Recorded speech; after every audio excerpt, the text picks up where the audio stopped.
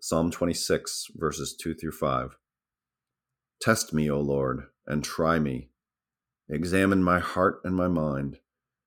For your love is ever before me, and I walk continually in your truth. I do not sit with deceitful men, nor do I consort with hypocrites. I abhor the assembly of evildoers, and refuse to sit with the wicked. My title for what I wrote is called A Periodic Heart Exam. I think that actually, in reality, our heart exam, as I'm going to describe it here, is an everyday heart exam. Yeah. It's a reflection of what you brought to yesterday, what you went to bed with that night, and how you used your time on behalf of the Lord as part of it, but how you also, um, interacted with the world. All of these things are part of a heart exam. But let me just read what I wrote. Because the heart is deceitful above all things. That's from Jeremiah 17:9. Because the heart is deceitful above all things, it is important to undergo a thorough and frequent heart checkup. But this is hard and often inconvenient, so we spend valuable time finding excuses for avoiding what might be unpleasant news. If we refuse to undergo a daily heart exam, we might consider wearing a sign around our neck similar to the one found on the side of cigarette packs. Caution, this heart might kill you. Wow.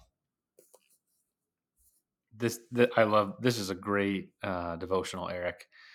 The frequent heart checkup. Isn't that so true? We need it. I'm picturing like an MRI. Like the Holy Spirit is an MRI of our spiritual heart. This is similar to what King David wrote in Psalm 51 after he was busted by the prophet Nathan for the terrible indiscretion he had done with Bathsheba and that killed Bathsheba's husband, and just he didn't even know he was not examining his heart, did not know how badly he had sinned until Nathan showed it to him. And in that Psalm, in Psalm 51, when he finally realizes he got that heart checkup, and the Holy Spirit said, "Oh, you got some serious problems in here." In Psalm 51, verse 6, he says, "Behold, you delight in truth in the inward being. You teach me wisdom in the secret heart." See, that's the thing an MRI can see. The things that aren't seeable to the naked eye, the MRI, the Holy Spirit looks in there. You think you have secrets in your heart? The Holy Spirit can see them. And I love how David says, you want me to be true about those things, honest about them. Lord, examine me. Go ahead, look in there. Show me the ugliest stuff so that you can bring it to light and heal it. That's the hope of getting that spiritual MRI. Well, the heart, it's in the same psalm. I don't want to go. I don't mean to go on this, but it's really important because it's really so fundamental to the faith. For I know my transgressions, and my sin is ever before me. Against you only have I sinned and done what is evil in your sight, so that you may be justified by your words and blameless in your judgment. Behold, I was brought forth in iniquity, and in sin did my mother conceive me. Now, you can't go to any doctor and any heart specialist, and I have a heart specialist.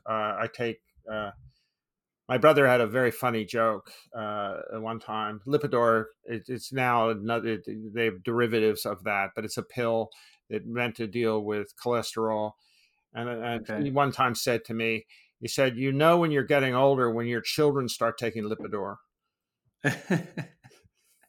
which I thought was kind of amusing. But in a way, we all do have heart disease, don't we? And that's what David is saying in this psalm. And if we don't do a checkup, then it's going to get worse, isn't it? And I think that's really what I was focusing on what I wrote about this is that what Jeremiah said is absolutely true. And this is what so many people rebel against is So many people in our Western culture say we're born in innocence. We're born in innocence, and in some truth, there's some truth to that. But it also is not true that we're born with innocent hearts.